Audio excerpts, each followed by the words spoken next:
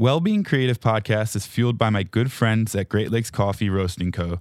Celebrating their 25th year anniversary, Great Lakes Coffee believes that coffee is no longer a commodity. It defines a community. It tells their story, local, global, and everywhere in between. Sourcing direct from farmers, roasting here in Detroit, and always handcrafted, this is coffee as it's meant to be. So, whether you're sipping from your favorite mug at home or savoring the last drop at one of their 3 shops or countless coffee bars, know that you're part of the story. Because at the Great Lakes Coffee Roasting Company, it's not just about what you're drinking, it's about the journey to your cup and where we'll go from there. Wellbeing Creative listeners can get their caffeine fix by using code WELLBEING for 10% off your first order at greatlakescoffee.com. Again, that's promo code WELLBEING for 10% off your first order at greatlakescoffee.com. I truly believe that we are all created for a strategic purpose and a strategic reason. There is something that we are designed to do. And if you are still alive, you've yet to finalize your purpose. You're listening to Wellbeing Creative, a podcast that breaks down stigmas and creates a conversation surrounding well-being in the creative fields. My name is Harrison Diskin, and I'll be sitting down with creators of all types to discuss how they manage the inevitable stress, anxiety, and health choices that come along with creating in today's wild world.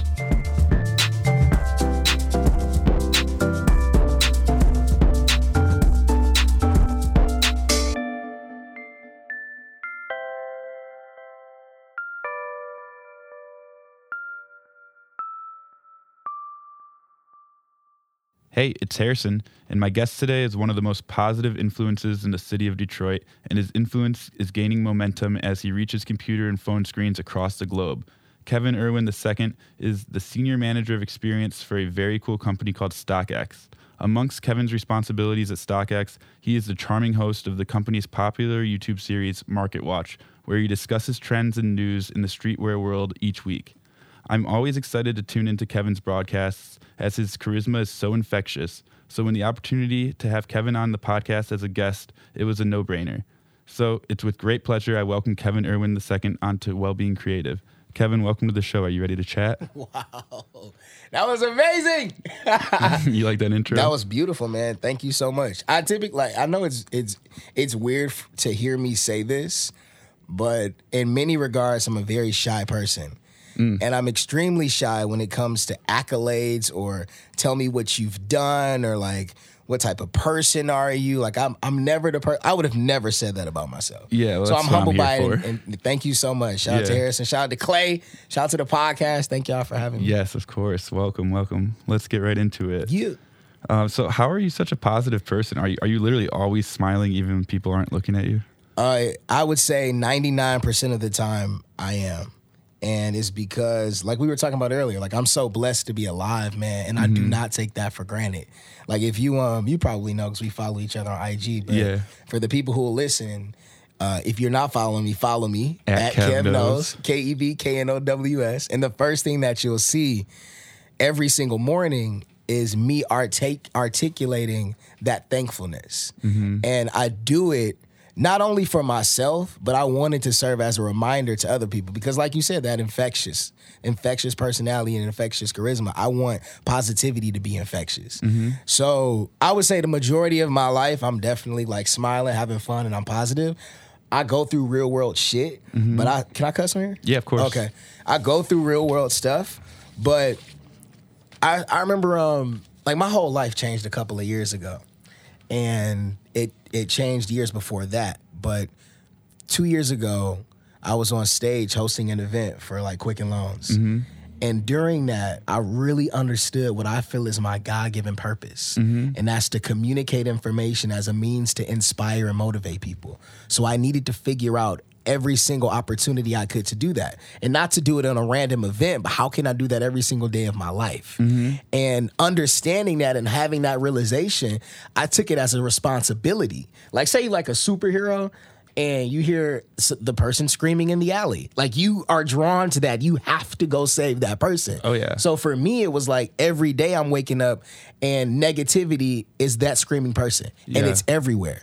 So I have to be that positive force that goes and, save everyone, Yeah, no, I relate to that. We do that Grisbus project every year with the fundraising, and this year we were reflecting on some of what we were working on, and what came about to me was that responsibility. It's like once we realized that we could do it, it almost became something we had to do. Otherwise, we'd kind of be like shitty people, Facts, man. Yeah, so I totally relate to that.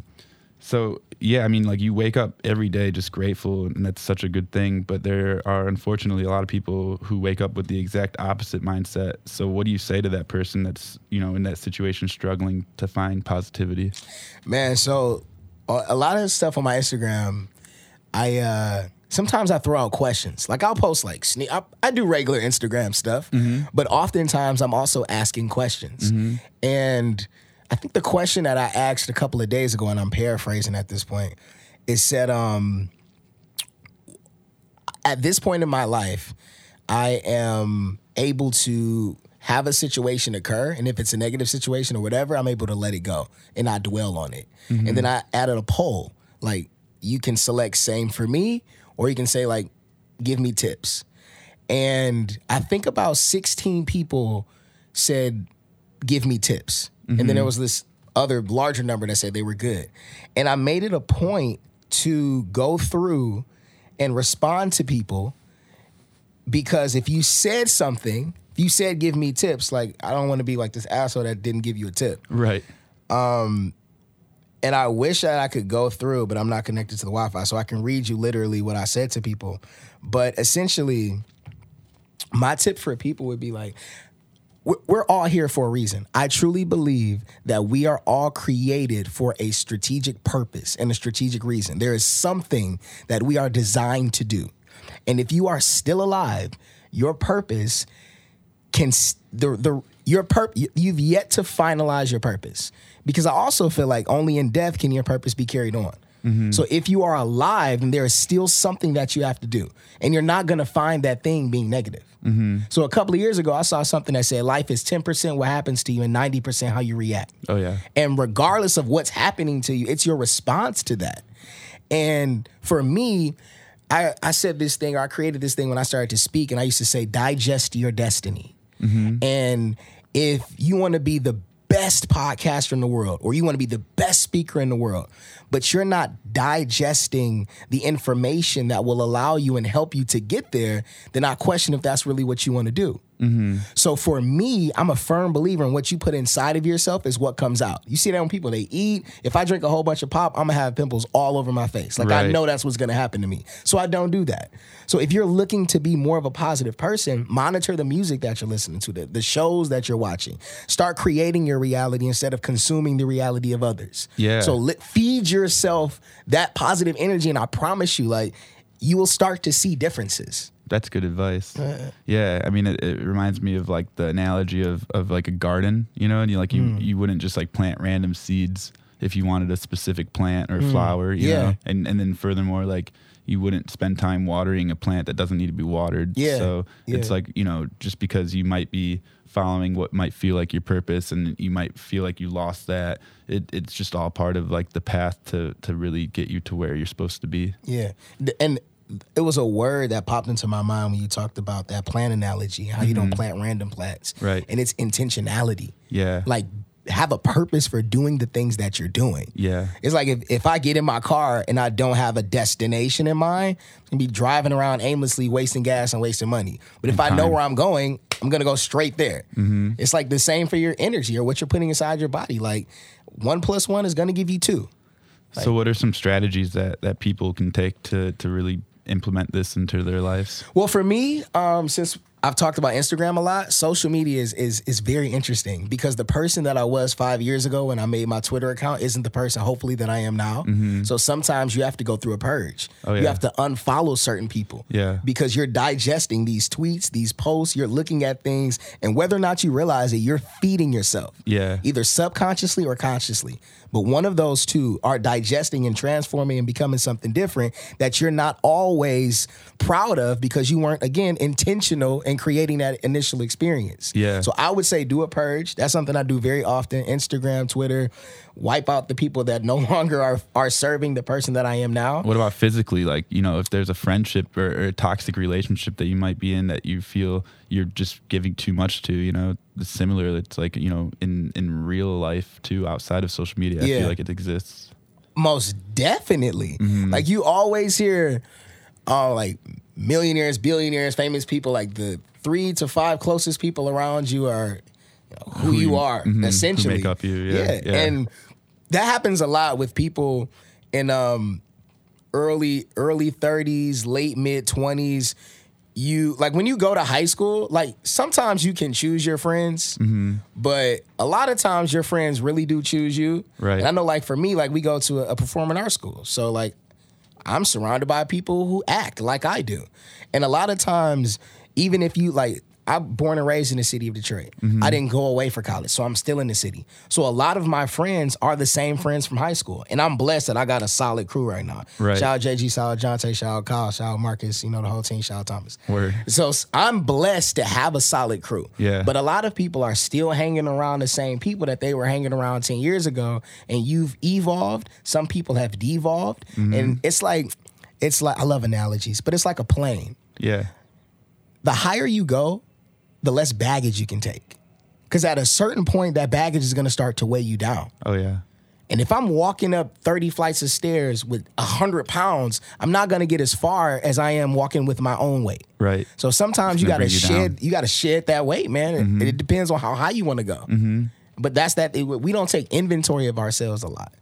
And then you look around and you wonder where you are, and it's because, again, you haven't been intentional in watering those plants and planting those right seeds like you were talking about. Yeah, so it really does come to a lot of like evaluating and taking stock and taking inventory on what's important and where your priorities are in life. Facts, for sure. Yeah. So let's back it up a little bit. So you said you grew up in Detroit. Yay.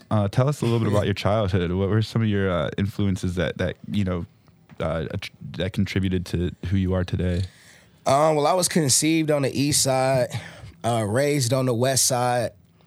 I went to David Ellis. Well, first I went to, I don't know where that school was, but it's off 8 Mile in Schaefer. It's no longer a school anymore. I think they tore it down. But that was where I went for kindergarten.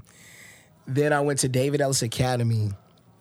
But my memories are never revolved around school. It's always revolved around like the streets, and in particular, Finkel and Freeland near Schaefer, where we used to play basketball at Tony's crib and Mark's crib. Rest in peace, Mark, who was an amazing individual. So like what I say in my life is I didn't have many role models. Like my grandma's a role model. But at this point right now, what I was thinking of was Mark was a black guy in the hood who owned Justin's record store and owned his own record store. Right. And we used to hoop in front of Mark's crib, and he took care of his community. So shout out to Mark. For me, my influences was more so like my grandma. Like my grandma is my biggest influence. Like I pray for my grandma every morning when I wake up. And her husband, my grandpa James, passed away when I was very young. He actually died in my house due to a fire when we were away on a trip or something like that. But Grandpa James like drew this thing that my mom gave to me that he drew for me. And it said, the flavors in the parlor aren't the same without your receipt. And that's something that I think about my grandmother. Like the flavors in our family wouldn't be the same without her receipt. So I would say like my biggest role model, man, like my grandma, like she's just a strong individual. Her nickname is Pit, because she's a pit bull. Yeah. And grandma is like, that's my girl. So my grandma is a huge inspiration. Childhood was great. Like my mom did everything that she could for us. Yeah. My father was locked up for a minute, and he came out, and we're now getting on better terms. And it's something that I really want to, it's like I'm stuck in the middle. Like I really want to be best friends, but then it's like, that pain is still there. Yeah. But as I grow up and I evolve, I understand that it's bigger than that. Like we talked about, 10% what happens to you, 90% how you react. Right. And I want to react differently because I have a 6-year-old son. Okay. You know what I mean? And forbid our relationship was torn and he looked at things the way that I did, even though if he was right. And timing is everything. But for me, man, childhood was great. My mom did everything that she could to make us feel loved, make us feel warm. Television raised me. I'm a big movie person, so I love movies. And then that's where my love for acting happened. And I used to wait until the paper towel roll got done down to the cardboard, and that would be my Oscar, and fake my speeches. And I had a really good childhood. Shout out my little sister Melinda, who's like my best friend. We held it down. That's awesome. I mean, but like that area growing up is not like the, I don't know, the Finkel area is pretty gang related area. I don't really think it was gangs back No? then. There used to be a dude in the hood named Cocky Chris who they said was go around knocking people out. Okay. Okay. I never ran into Cocky Chris. But Thankfully. I mean, we used to hoop a lot. You had crack houses, you had crackheads, you Wasn't had there like drug the dealers. Finkel boys or something like that? Yeah, I mean, I never ran into them. Okay, And good. since I was a kid, I don't know if it was my block or my grandma had to respect, but ain't nobody really mess with us like that. It was cool. The drug dealers was buying all the kids ice cream. We would come outside and we would hoop. Okay. And it was all good. It was I never was challenged or forced into the gang life or anything like that. I was a young kid doing my thing. And then when I got into acting, that was my whole thing. I used to hoop in the streets and I wanted to act. Yeah. And that was what I did. But this, just to paint the landscape, it's still like the inner city, right? Oh yeah, for sure. And Yeah. the craziest thing is riding down my grandma's house because she still stay there. Yeah. She's been living in that house for 50 plus years. And to witness the decline of an area that was once affluent. And at this point, you can almost say that there are more or half of the houses on the block are abandoned. So you can, that's the worst part about it is seeing all of the businesses and the liquor stores and the candy stores that you used to go into when you was a kid. You can still see all their signs and all that too. But it's closed. Yeah. That's the worst part. It is about wild. it. Yeah, it means at some point they were open and For bustling, sure. And less than 20 years ago. Yeah. They were up. Yeah. But yeah. So let's talk a little bit about your son. Yeah, my boy. Yeah, what's his name? Josiah. Josiah? And don't call him Josiah because he will correct you. Oh, yeah? What about Joe or Joey or anything like that? I got nicknames. Okay, cool. Look, Joe. B.I.G., Joey-O, Smudgy, Splish. I go crazy. He's going to love all those when he gets older. Bro, I love him. Yeah. I don't know what he is. Sonic is the big thing because he's really athletic and really fast. And he loves Sonic. That's cool. So that's another one. But Splioshi. How old were you when you had him? 22. Okay. Yeah, and that's why I kind of have this love for Meek Mill. Yeah. Because for me, having a child at that age and it not being planned was scary. Yeah. And it was almost fuck, my life is over a little bit. And I remember Meek Mill had his son when he was 22. Yeah. And my son was born February 24th, and then my birthday is April 11th. So I was 22 going on 23. But I remember being man, look at Meek. Meek out here doing his thing. It's not over for me. I really felt like that. And a lot has happened between now and then in your life. Oh, big everything's facts. happened. Yeah, and I am so blessed to have my son because he has literally changed the landscape of my life. Yeah, that's what I was going to ask. What did having your son teach you about life and kind of, what direction did it put you in from there? Let me answer the second one first, the direction that it put me in. I used to drink. And I used to be the person that would go to the bar and they wouldn't have the alcohol I liked or some Hennessy or something like that. I'm okay, give me a beer, but make it the beer that has the highest alcohol volume. Give me that beer. And I would say that I didn't have a conscience. I wouldn't understand when too much was too much. I would continuously drink. So a friend of mine, Marcus, shout out my boy Marcus, moved out to LA. And his girlfriend at the time, now his wife, had come to Detroit for the first time ever. And it was snowing. And we were hanging out. And I'm like, man, let's do everything. I met him at Fishbones. I'm like, we're drinking. Let's go karaoke. We drive to Ferndale. We're karaoke. We drive back to my place. They get into a little argument. He's like, I'm like, y'all just stay here. Just chill here. He's like, no, take me to my car, which was down here. Yeah. I'm literally at home. He's like, take me to my car. We go to the car down here. I'm talking to him. I'm up. I'm as vibrant as I am with you right now. Yeah. I exited out of Detroit 1, which is the parking lot right across from the city of Detroit building. I'm making a right on Larned. I make a right on Jefferson. And I wake up and I'm in a pole. Yeah. And all I remember was, and I had some dreams before then about like an accident type of thing. And I woke up, all I heard was like, doom. And I lifted my head up. I was like, fuck. Got out of the car. This is 2013. Okay. This is maybe 2 weeks before my son is born. Oh, jeez. I get out of the car. 2013, still to this day, you rarely will see a tow truck downtown Detroit. Yeah. This tow truck was there. I don't know who called him. And the first thing he said to me when he got out of the car was like, you got out of this? Like I wasn't supposed to. And I remember tasting that like metal or like iron from the airbag on my lips. And I'll never forget that taste. But totaled my car there. You thought I learned my lesson. No scratches. Like people have died from less. I'm on Jefferson. Yeah. Like what if my car had to hit the pole even harder? What if I veered off into the oncoming traffic? What if I went down M10, the Lodge Freeway? So many variables could have existed. And you would have thought I learned my lesson, but slowly but surely, saying no to drinks turned into, I'll have one and I'm okay. Then one floodgates are open at that point. Yeah. So fast forward 2013, or not 2013, 2014, son is, I think he's 2 years old at this point, got into another car accident. Yeah. This one, I promise you, Harrison, I'm drunk as fuck. Yeah. I'm standing outside of the new Ford building, the old train station. Outside of my car door, my arms are open. I'm rapping, I'm singing. It's by myself. It's like 2, 3 in the morning. Like, what am I doing? I get in my car. I had a dope-ass Fusion at the time, and when you sped, you could, like, the music would go up louder. Yeah. So I'm speeding. I'm listening to J. Cole. And I promise you, I heard the devil say, speed. Faster. And I grabbed the wheel, and I floored it. And I look down and I'm going 80 miles per hour in a residential neighborhood. And all I see is like the houses, the cars, and then it kicks in like you are going too fast. And instead of gradually decreasing my speed, I slammed on the brakes. Car went out of control and I flipped over and went through a tree. The only scratch that I have is like this little mark by my wrist. And I asked God to never remove it so I can always have that in my mind. But in those moments, like I was living for myself. Yeah. So to your question of how much my son has changed my life, I started to truly understand that there is something bigger than myself here. It comes back to purpose. Goes back to purpose, goes back to positivity, goes back to inspirations. There's something more for me, and I can't do it if I'm not being intentional. So the seeds that I started to plant were more so into my son, and he started to plant seeds into me.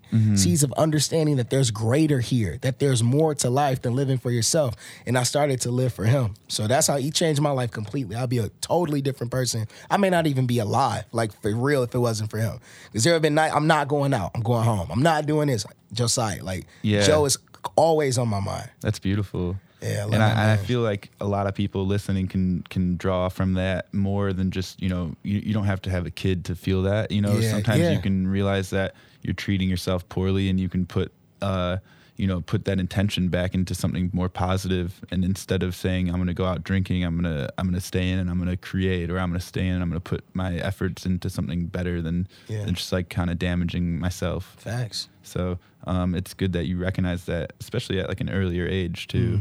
And I'm sure Josiah had a big effect on that too. Definitely. Yeah. So it's apparent that your faith plays a pretty big role in your life. Have you always been so connected with your spirituality? I think growing up in the church, like, everybody grew up in the church, or at least, like all my friends and my family did. Like we grew up in the church, singing in a choir, you hit vacation Bible school and you do all of that. But for me, I had to step outside of what was normal and the tradition and understand God for myself. And it was in those moments where I truly understood and felt like I had a purpose. And it wasn't until I stepped out and went on my own and searched that way that my faith cemented. So, yeah, I mean, like I listen to gospel music all the time. I listen to sermons all of the time. My aunt is a pastor. I'm at a church called St. John's Presbyterian Church off Lafayette. So I've been spending some Sundays in there with her, just getting more in tune and getting more in the spirit. But yeah, God drives my life. Like he is the captain of my ship. Yeah. I am in no way, shape, or form a planner And in some regards, I would say that I'm not a very strategic person. And I've been so blessed in my life that my rule is like, be a great person, work hard, treat people well, and God will take care of the rest. And I know that even beyond the accidents, I know certain things that it's like, it's not me. Like, it's all God. There's no explanation for it, but I know like that is the explanation. That's a comforting thing to put your trust in, though, you know? That's man, I remember I was driving to work one day, and Yolanda Adams used to be on the radio. And now it's Erica Campbell and Griff. But during that time when Yolanda was on the radio, they were talking about God. Yeah. And they said that it's a comforting feeling believing in God. It's something about it that you know everything's going to be okay. And it's this inexplicable thing that you trust, you know. And like I have that peace. I have that joy. Like I don't believe anything is going to go crazy. Like people are like, why would you go there? Like why would you do that? It's like I truly don't feel threatened. I don't feel bothered. And some may say it's naivete, or some may say, like, you know, you think you're more than what you are, but it's like, I'm not even thinking about myself. Like, my God is greater than whatever's out here. This whole world is greater than what is out there. Come on, you know man. what I mean? I mean, so for me, I totally agree. And oftentimes I do call it God. And I'm, you know, when I'm praying to God. But also I want to make sure everyone listening knows that it doesn't have to be God too. Facts, you know? facts. And it's just faith and spirituality, and something can be comforting. And, you know, a lot of times the reason why, this whole, to me, why religion makes so much sense is because it is so, you know, the basics of what God teaches and Jesus teaches. And, you know, I'm Jewish, so I don't know as much as, you know, some others may, but it seems like it goes back to just being a good person. Yeah. You know, and just doing what's right. Yeah, man. And that's like, and hopefully when I speak, I don't offend anyone, but I got to tell my truth. Yeah. And I'm respectful to anyone and everyone's belief. Yeah. By far. I don't think our listeners get offended by different viewpoints. Sure. Yeah, shout out to the listeners. Yeah. They're pretty open-minded. That's great, man. Let's talk a little bit about StockX. We haven't really touched on it. So StockX, tell us about the company in general. Well, StockX is the world's first online stock market of things. And that's like a crazy way to explain it because it really doesn't make sense. But if you think of a stock market, none of the items are tangible. You have no idea where they come from. You click a button and it's you have it type of thing. But with us, we're the luxury secondary economy. And what we've been able to do is be a platform and a bridge between buyers and sellers. And we operate on 3 tenets. And I call them our ATAs. Like the first A is anonymity, because even though we're operating in tangible commodities like sneakers and streetwear, things you can actually touch, we still have stock market like mindset and values. Wherein if the 3 of us want an Air Jordan 1 that the rest of the world is selling, and we know it's going to be real and we're going to pay a fair price, we probably don't care which one of the billions of people out there are going to give it to us. We want that item. Right. So it's an anonymous marketplace because it shouldn't matter who's selling it to you, who's buying it from you. Right. If you get it. And then the T is the transparency. Like if you go on eBay, especially years prior, you could search that same Jordan 1 we used in the first example. You would probably get 50 different pages with different price points. Some are new, some are used. You would have to filter and like, hopefully you got the right one. With us, you don't have to worry about prices because StockX doesn't set a price. When you come to the site, StockX will never say this shoe is worth $400. The market sets the price. The market sets the price. Whatever the people say it's worth, whatever the people are paying for it, is the true value. So you know for sure that you're paying a fair market price. So it's anonymous, it's a fair market price, and before it ever reaches the consumer, we authenticate it. And you came to the spot. Yeah, like, I knew that's what the last day was for. Oh, yeah. People like, smelling the shoes. Right, it's real. Like we go through and legitimize every single item. Yeah. And we see fakes come through. We have a process for that, but the majority of the items that do come through are authentic. And we get them out. And I've also seen the room of the fakes. Yes. That's crazy. And, bro, I had a fake on my Instagram today. It was a Chicago 1 off-white, and it sold on the site for $3,000. So in case you don't know, that's a pair of shoes selling for $3,000. Yes, the original Michael Jordan that debuted in 1985, the new creative director of Louis Vuitton, which is also the creative director of Off-White and Ben Trill and all this other stuff, is Virgil Abloh. And he got like 10 different shoes from Nike to like recreate. And the most hyped one was this Chicago Air Jordan 1 that went for $3,000. Insane. And we got a fake. That was a fake pair. But it sold for $3,000. And it's like a beautiful fake. Like walking, I'm showing them in the studio. If you walking around, like nobody would, like there's no really thing that you can tell, but this is a fake shoe. Yeah. Yeah, I would never know the difference. Yeah. Okay, so we know what StockX is now. I'm a huge fan of StockX. I've made several purchases off of the website. How did you end up as StockX's culture ambassador, and now you're filling those shoes of the senior manager of experience? Bro, my StockX story, we can start there, but like Dan Gilbert owns like 100 or so different companies. Yeah, we call it the FOC. Yeah, the FOC. Okay. So I started with Quicken Loans. Yeah. And when I started with Quicken Loans, I came in and thought I was going to be like this hotshot banker. And I came in for my interview, and I like to say I was my best Instagram self. Yeah. Like I was exactly who I wanted you to believe I was. Mm-hmm. And I sold this lady a dream, and she hired me. And then a month later, I got fired. Mm-hmm. And it was my fault because they gave me all the information, but I've never identified myself as like this traditional scholastic guy. Like I've never been in the educational sense. Yeah. Like I've never been like stay in your super book smart. Color in the lines. Yeah, like I like to act. Like that's what I like to do. Give me an acting class, I got all A's in those, but everything else, like I'm not really interested. Mm-hmm. So the reason why I say that is in order to become a mortgage banker, you have to take certain tests because a mortgage is like one of the deepest financial transactions anyone will ever do. Mm-hmm. So you should know what the hell you're doing before you mess with somebody's social security numbers and credit scores and all of that. Right. So you have to pass tests for every state in order to be licensed. In order to pass a test, you got to know what you're doing. Mm-hmm. You know what you're doing, you got to study. I don't want to study. Mm-hmm. So I failed all the tests. And they was like, no, we don't need you anymore. And I didn't have a car. Had to call my mom to come get me. And prior to that, like prior to Quicken Loans moving downtown and having Super Bowl commercials, nobody knew who they were. Mm-hmm. I know I didn't until I worked there. And then I started to see this Quicken Loans sign. Right. And I would probably, I wasn't the first person that was fired. No. But I felt special. And I was like, when my name is brought up, I won't be another person that got fired. So my boy Jonte, another homie I went to high school with. Yeah. Shout out to the Fashion Massacre. So make sure I get y'all tickets. he on a fashion show. So it's coming up. It's called the Fashion Massacre. Fashion Massacre, cool, yeah. Cool. So he was working in the closing team. I was like, man, give me an opportunity. Mm-hmm. He got me an interview. And when I got the email from QL detailing my interview, like the time and all of that, I read that email from the from line all the way to like the bottom of the email under the maps. Yeah. And under the map, it had like 3 questions. And what I realized in myself is that like I didn't get fired. Like I mentioned, it wasn't for lack of information because everything was there. It was my lack of application. I didn't apply the information. I didn't apply myself. Right. So I was like, I'm not missing out on this opportunity. So when it came to the end of the meeting and they were like, well, do you have any questions for us? Oh, yes, I do. And pulled out my 3 questions and then, the rest is history. And I got hired on.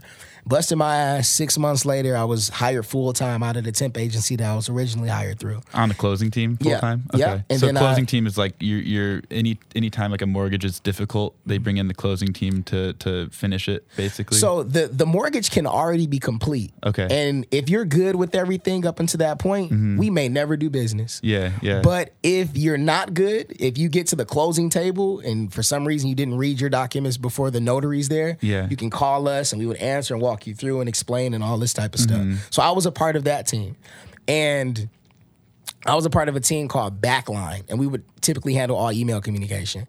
And this lady named Jenna, who was like our director, had asked me to be a part of this hotline team that answered all calls. And I was scared.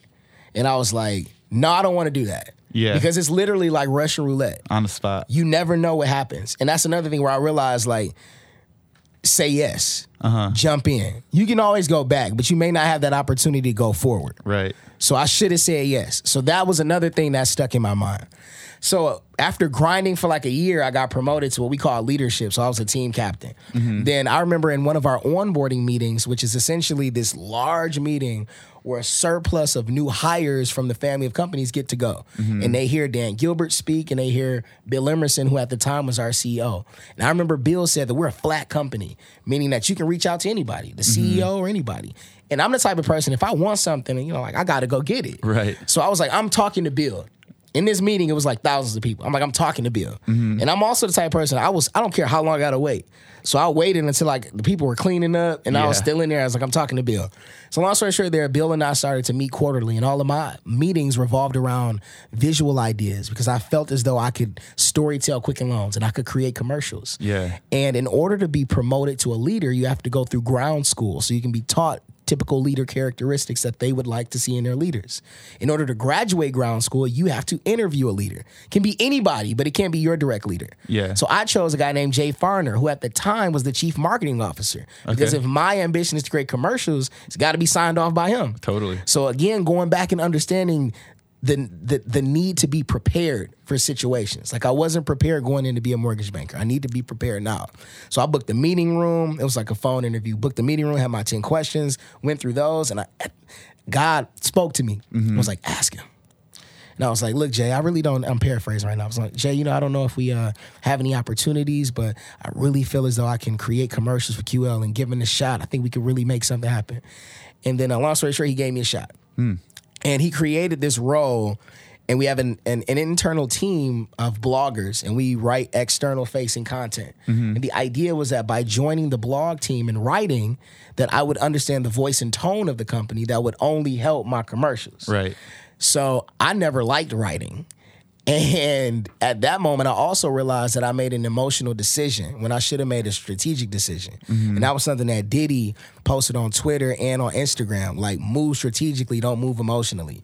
Because I walked into Jay's office and said, you know, I don't really think this is for me. Because how they proposed it was like, look, we'll give you a month on marketing. Right. Then after the month, you got to make a decision. If you're going to come over here for 2 more months, and we'll make it a 3-month thing. But at the end of the 3 months, we don't know if you're going to have a position on this side. And you're also going to have to give up your captain position on the other team. Right. So we don't really know what's going to happen. You might not even have a paycheck. That was in May. My son was born that February. Oh, man. So I was like, man, I don't like writing. I'm writing like top 5 new windows for your homes and all this type of stuff. And I'm like, man, it's not me. So I left. And I literally hated work. Well, sidetrack, how do you make such a big, I mean, obviously, like, your son has a lot to do with it. You want that stability. But in any situation, and I think we're going to get to the point where you make the leap. Yeah. But in any situation, to get to a level of, you know, a certain level, you're going to have to make a big leap and take a big risk. And sometimes it's a risk as in, like, maybe I'm going to go hungry, or in this situation, maybe my child might even, you know, I don't think you would ever let that happen. Right, hell no. But, you know, it's like, there's always that question of what am I going to do if this goes away? Yeah. So, you know, what goes into that for you, you know, the risk and reward? So for me, since I had that month in the bag, I was like, yeah, I'll do it for a month. Like, I'm not losing anything. But when it came down to that decision, as if I was going to move forward with something, not having, well, here's the thing. I got to, like, be honest. Like, I don't even really think, I thought about my son, but it wasn't the first thing I thought of. Because I thought on emotion, and I really was like, I don't want to write. And that's what was happening. I don't want to spend my life doing something I don't want to do. That's a terrible life. Right. And I've lived that. Like, after that situation, when I went back to closing, I used to hate going to sleep at night because I knew that when I woke up, I had to go to work. And yeah, I don't know if I probably didn't answer the question. No, so I mean, so you realize that, you know, the alternative would be going back to that, you know? And Yeah. so at the time, though, you chose to go back to it? Oh, no, at the time. So when I chose to leap, it was a leap towards something, not a leap away from something. Yeah. And I think that's an interesting decision-making point. Right. Like, let's go somewhere. Let's not run from something if we really don't need to run from it. Like, unless it's life or death, or it's something that's like, I need to get out of this situation. Like, I understand that. but I want to go somewhere. I don't want to Like, run don't away close from the door something without else. another door being open. Yeah, and like oftentimes, and like as we go, deeper into the story, because those two titles, culture ambassador and senior manager of experience, I made those up. Like Yeah. that don't mean anything. Yeah, Like those yeah. were roles created for me by me. Right. So it's like even if it ain't a door, like make one. Right. Like or Okay. build your own house. Yeah. And here's another thing, like if that door of like look at it like this, like you have to be the burglar of your dream house. Yeah. Right? If it's your dream house, if it's your dream and you're the burglar, that front door might not be open. Mm-hmm. So do you leave your dreams or do you go knock on the side door? Do you might have to open up a back window to your dreams? Like get inside of your dream house, realize your dreams, but like take the burglar mindset, because if that door isn't open, I'm not about to walk away and go into somebody else's dream house. Because that's what they hear. You either build your dream or you work for the person that does. And I'm like, I'm going to figure this out. So that's what was going through my mind when I left closing and went to do the blog writing. It was Right. because I didn't even think that I was doing blog writing. It felt like I was getting closer to my commercials dreams. Right, So right. it wasn't even a thought. It's just a step. yeah. Until I got over there, I was like, fuck, like, Okay, so after a month of that, it sucked. yeah. And then so I you're walked in back the Jay's office. Yeah, I walked in his office and was like, hey, man, thank you so much, but I don't think this is going to work out for me. And that was my fault.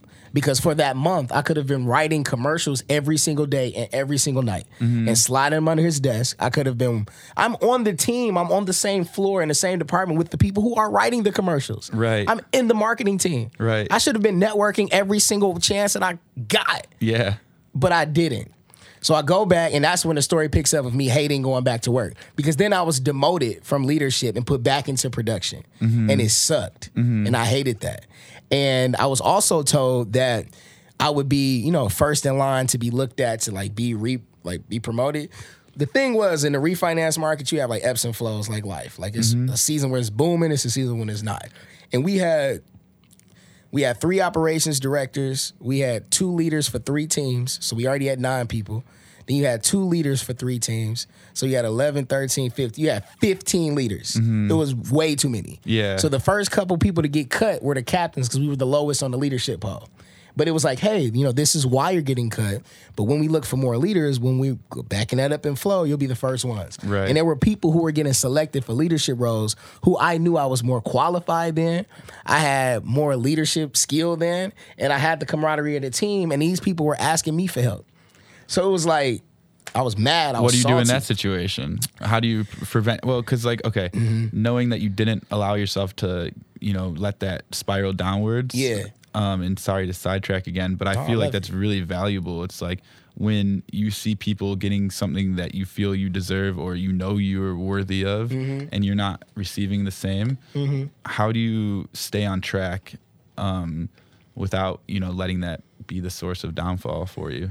I don't remember how I dealt with it at the time, but I know what I did.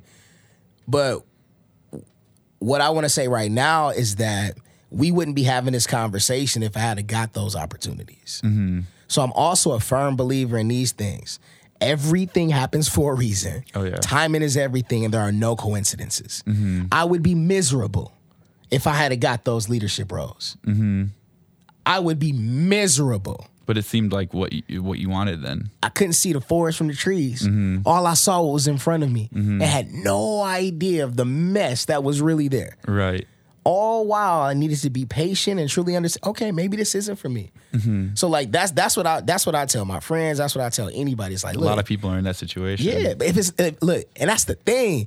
Be okay with that. Yeah. Because you have no idea if what you really want is what you really need, and it's going to either feed you for today or feed you for the rest of your life. Yeah. Like, I remember that, like, you probably heard that quote too, and it's like, you teach a man, give a man a fish, he live for a day, teach a man a fish, he live for a day. That's the thing. Like, we ask for today's food, and we don't ask how to learn how to prepare our own. So in that situation, all I wanted to eat was that day. I wanted that leadership opportunity.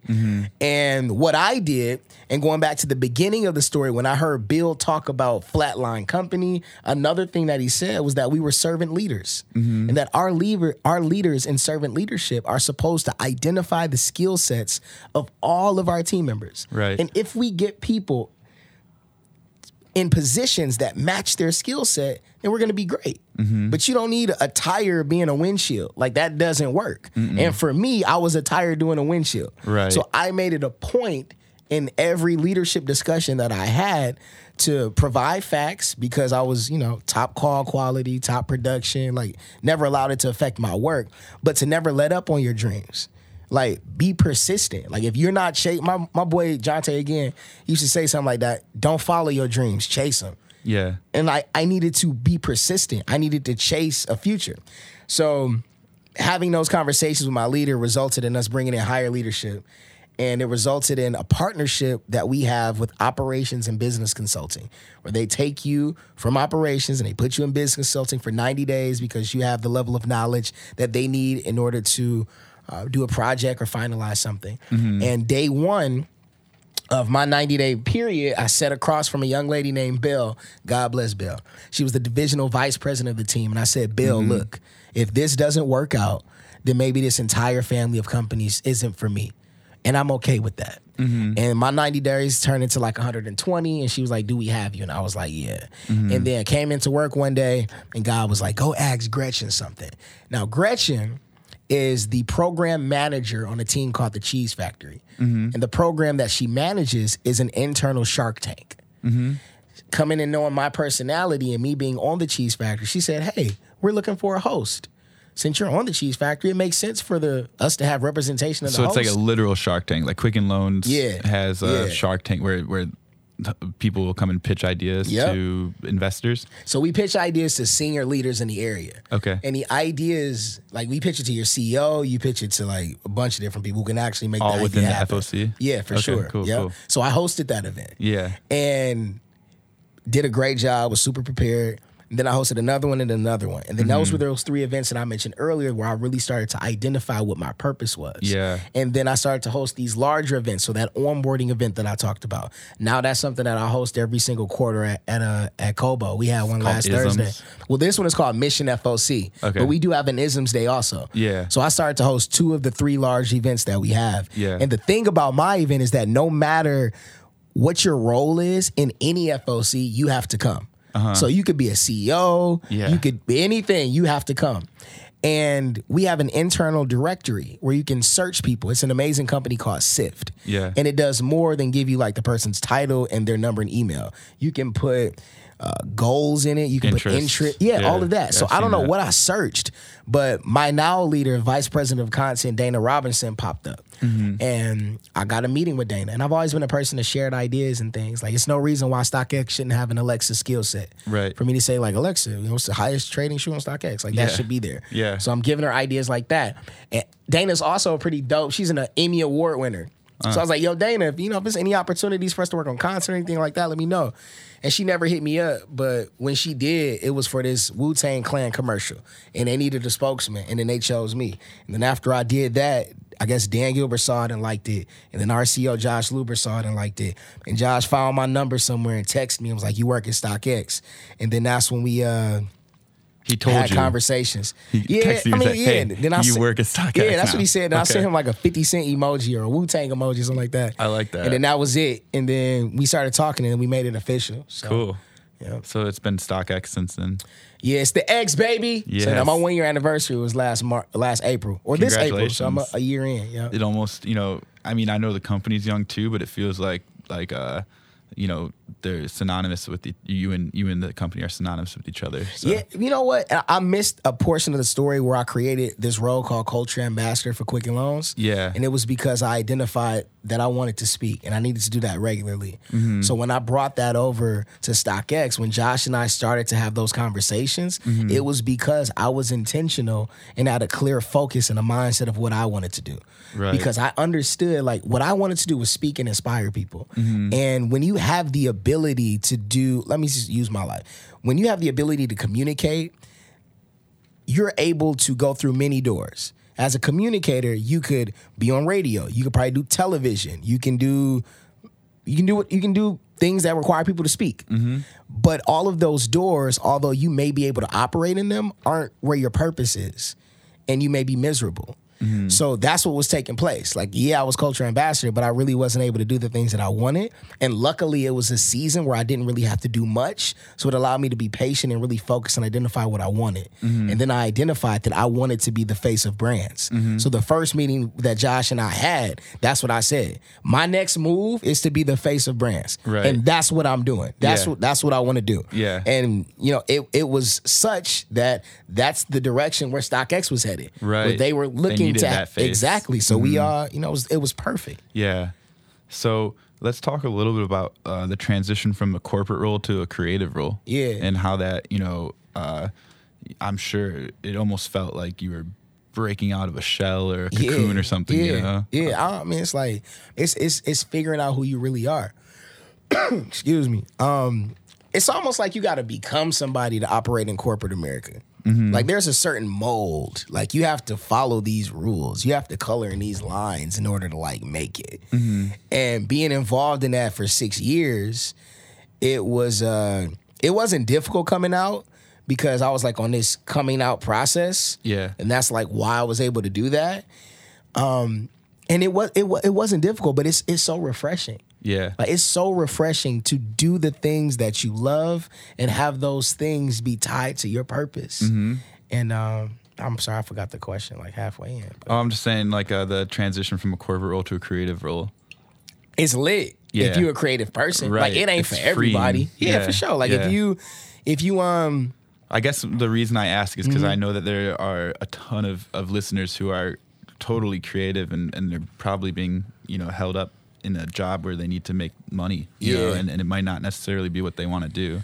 So, you know, what goes into, you know, what would be your advice to that person? It's like a decision you got to make. Either you quit and go hard and do what you want to do, or you stay there and at night do what you want to do. Right. But the thing that you can't do is let your creativity die. Right. It's the one thing that you can't do. And I think a lot of people do that. And it's like this, again, it's not a conscious decision because you feel like that's what you have to do in order to survive. I have to make money. My creativity isn't what's paying the bills right now, so I got to put it on the back burner. But why? And a thing that I'm going through right now, like for the past 5 or 6 days, I've been waking up earlier. I've been meditating, I've been stretching, and I've been preparing myself for the day. And what I'm finding is something that I found before but lost is the value of inner peace and how greater is in me than what's in the world. And if my happiness is driven on anything that's external, none of which is in my control. So everything else has control over my joy and my peace. So as a creative, like I think that's where we find our most joy is when we're creating. Nothing makes me happier than being on camera or like being on stage outside of like the love I have for my son or speaking and watching someone else be moved by my words. But even that's me being creative. Yeah. And it's like you have to tap into that joy, tap into that because that's why we're here. We're not here to like, you know, I used to say, keep up with the Joneses. And then shout out to Diddy. He said, I'm keeping up with the Combses. Like, we're not here to like keep up with people. Like, you have to find out your truth, your passion. And if it's not pulling up in the Maserati, like, that's cool. Like, go paint, go draw, like, do what makes you happy, but you have to do it. Like, don't die. Don't let yourself die. You know. I think that's really valuable advice. Do you think that banking played a role, or do you think that banking contributes to your creativity today? I don't think I was in it long enough. I was only there for a month. Yeah, Probably not. Cool. Your content at StockX can often garner a huge viewership.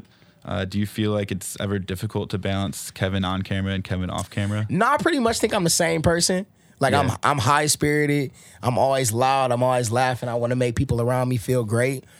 I think I'm pretty much the same person. I think it's like a seamless existence between the camera and the Kev in real life. Mm-hmm. Yeah. What are like what are some accomplishments outside of like your career that you're proud of? I think I'm an amazing father. One of the things that I feel like that we lack in the African American community is a lot of role models that are in your family. Like you have the symbolism. That's why I got my Obama OA hat on, because that symbolism was huge in showing people of all walks of life that you can do anything that you want. And one of the things specifically for myself as a black man, I don't think that I had the type of family or the type of structure that built up my mindset to let me know that like you are a rock. Like people said you can do anything, but I don't really feel like they drilled it in me like I probably needed to. So for me, that's what I do with my son. And I wanted to build his subconscious so that when he goes into the workforce, when he goes in the world and he's surrounded by people who may not look like him, he doesn't feel inferior. So when he could talk, it was Josiah, anything is. He'll say possible. You can do anything. Like, and that's what we did. And for me, that's a huge accomplishment.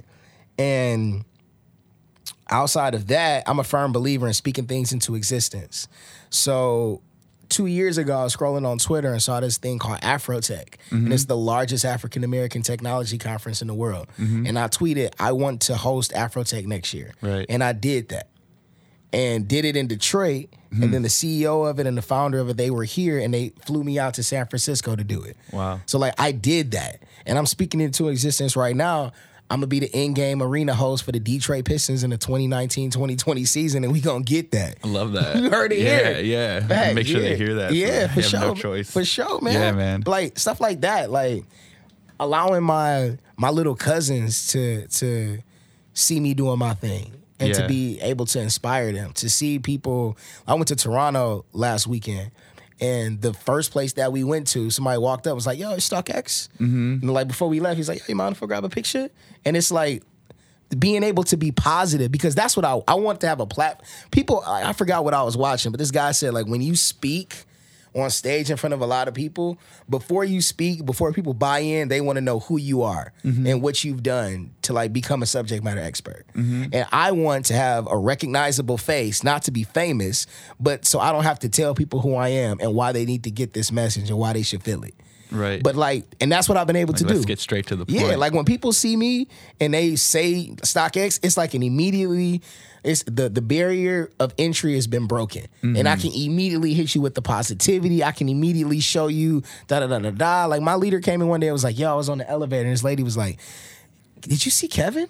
It's like, yeah, like he's on TV, but he talked to me like I was a regular person. Yeah. It's like, of course, because like we all are. Yeah. And like, you know what I mean? Like having that ability to like have someone say that when you're not around, it's like, that's what I want. I want people to feel great no matter who you are, because it doesn't matter. Like, we all are people in here. Yeah, everyone has value and everyone can be empowered and feel like they're important. Facts, man. Yeah. That's my accomplishment. Yeah. Having people hit me up on IG and being like, your wise words were inspiring. Yeah. Or they love to see the so thankful for today. Like people hit me in the DM and be like, yo, thank you for that.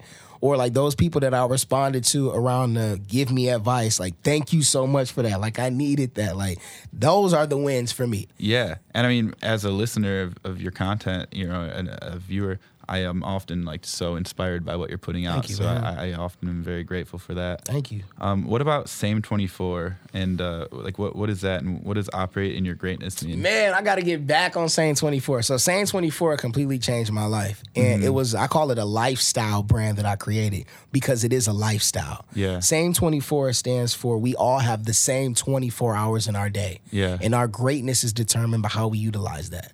So operating in your greatness means capital your greatness. It's 3 different people in this room.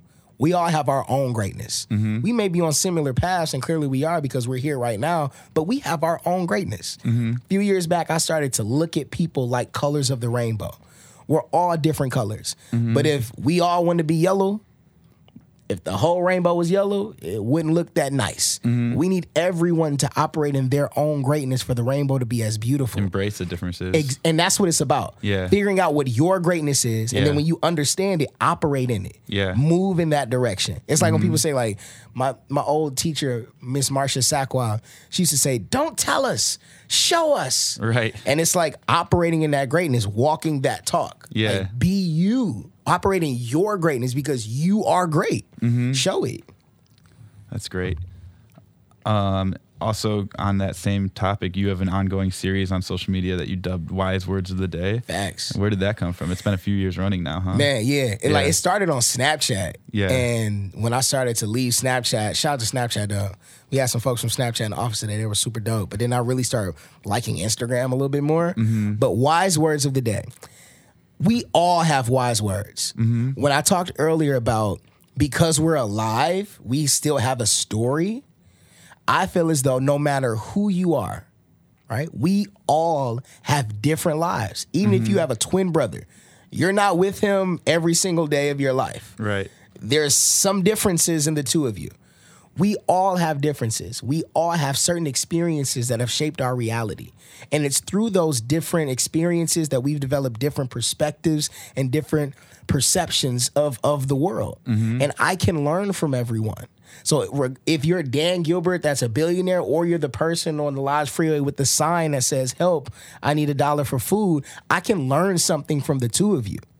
And knowing that, you can approach them with the same, there's no difference in your approach with at all. Yeah. So my wise words is to broadcast the wise words of everyone I can come in contact with.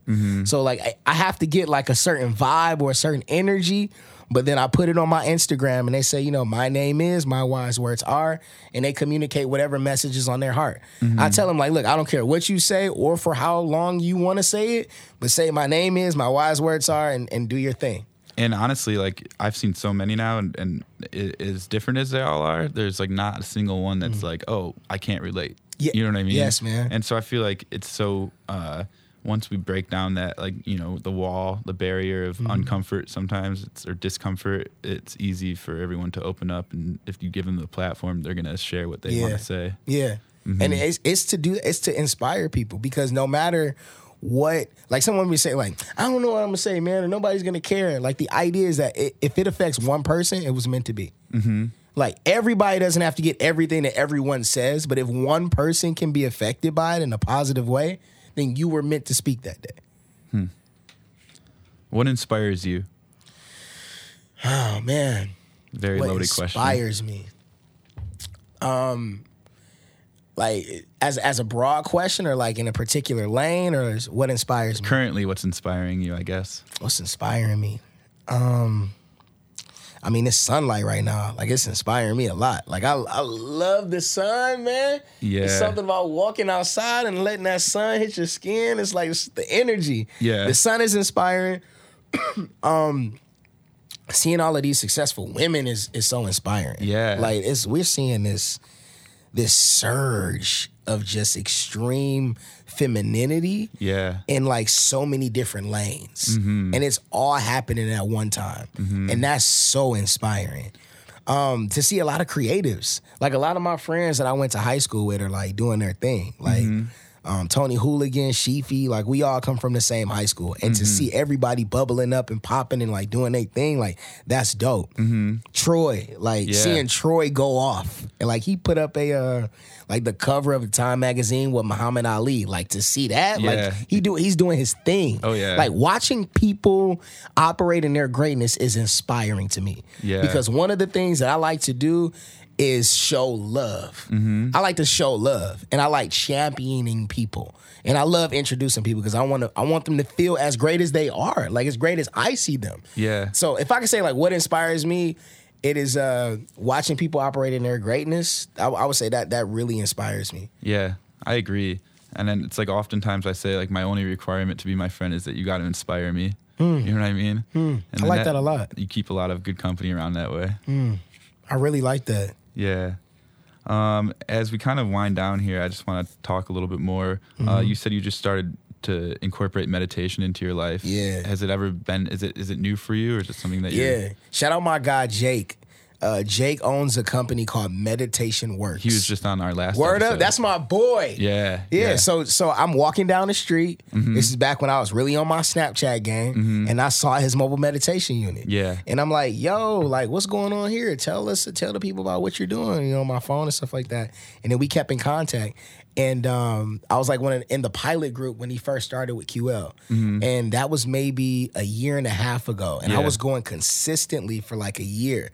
And it was the best thing ever. Like, I feel like I'm a high energy person. And it didn't lower my energy, but it allowed me to channel it and focus it and to use it right. It's like Russell Westbrook. Like, he's always on 100 at times.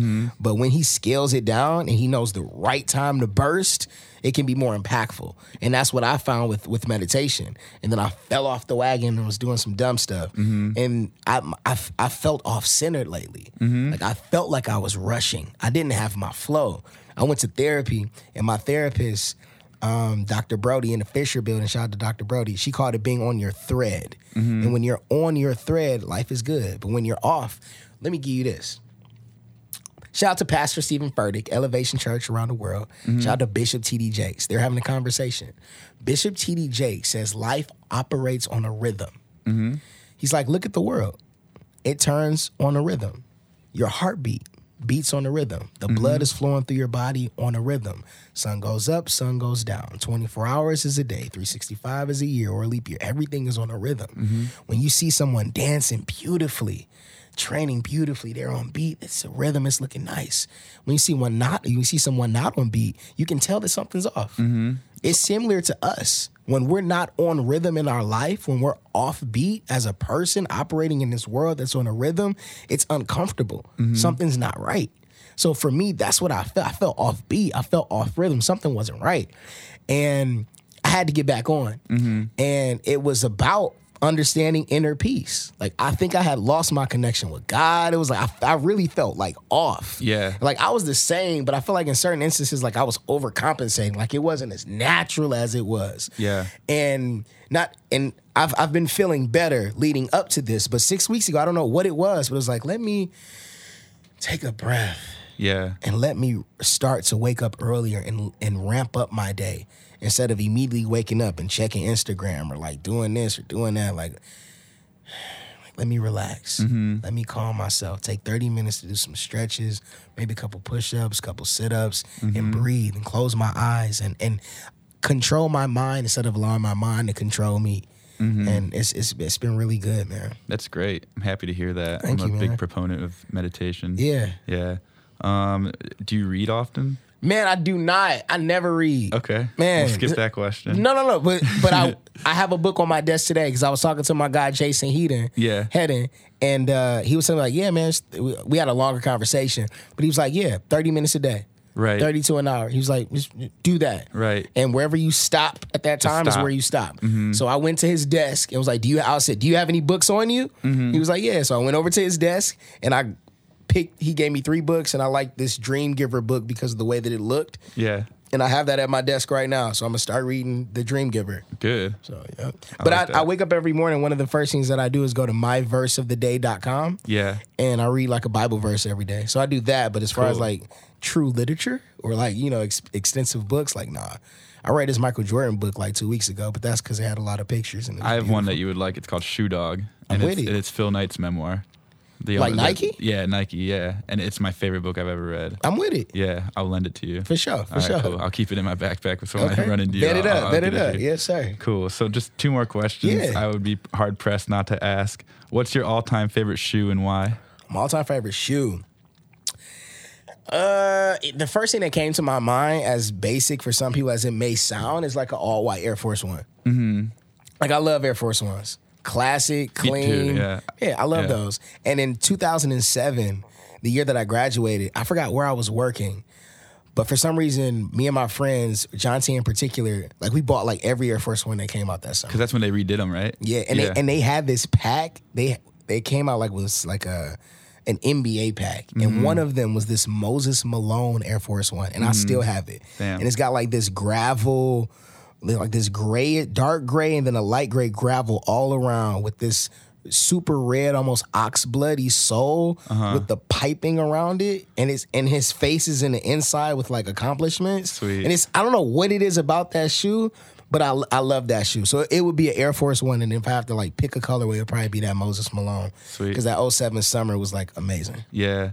What's your holy grail? Is there anything you're like in the search for? The Grail? I mean, like, I'm a huge Kanye West fan. I don't give a fuck what's going on. The music is my, you know what I'm saying? Late Registration. When that album came out, it was everything. Yeah. So for me, it would probably be one of Kanye's shoes, and I would be happy with any of them if I got like one of the NRGs, like the second, like Nike the Red October silhouette. It'd be a Red October, or the other two that came out, or a Louis Vuitton Don, but like one of those. That'd be sweet. Yes, man. Yeah. And honestly, what Kanye is doing right now, I kind of appreciate. The Sunday, bro, he needs to go on tour with Sunday Service. Yes. That needs to be a tour. Yeah. And I actually like tweeted about it. I was saying like, you know, there's a lot of things I don't agree with that Kanye does.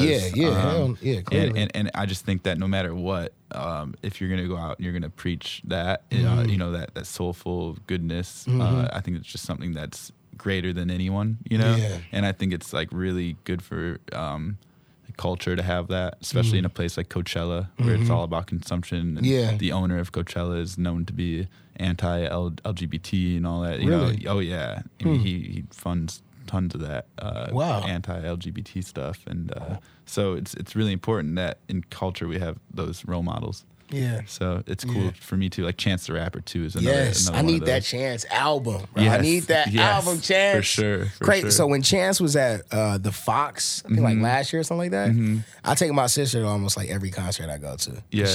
Search Melinda LeBeau. If you like music, MALINDA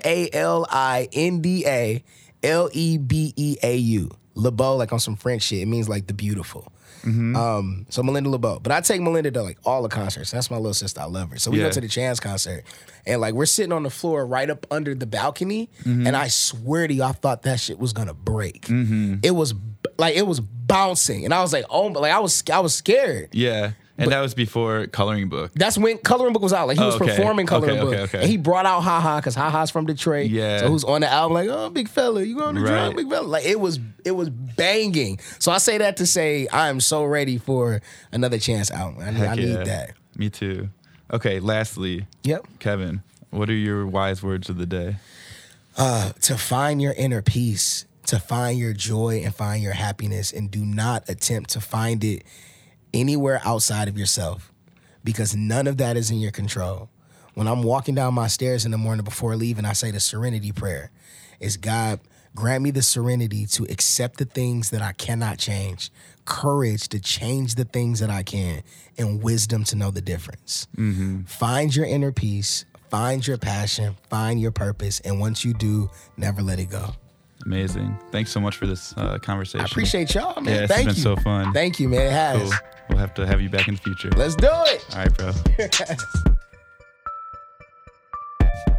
Thanks again for tuning in, and thanks to our sponsor, Great Lakes Coffee Roasting Company, for keeping us super caffeinated in the studio here. And just a reminder to our listeners, coffee lovers, you can use code WELLBEING at checkout at greatlakescoffee.com for 10% off your first order of coffee, coffee supplies, and much more.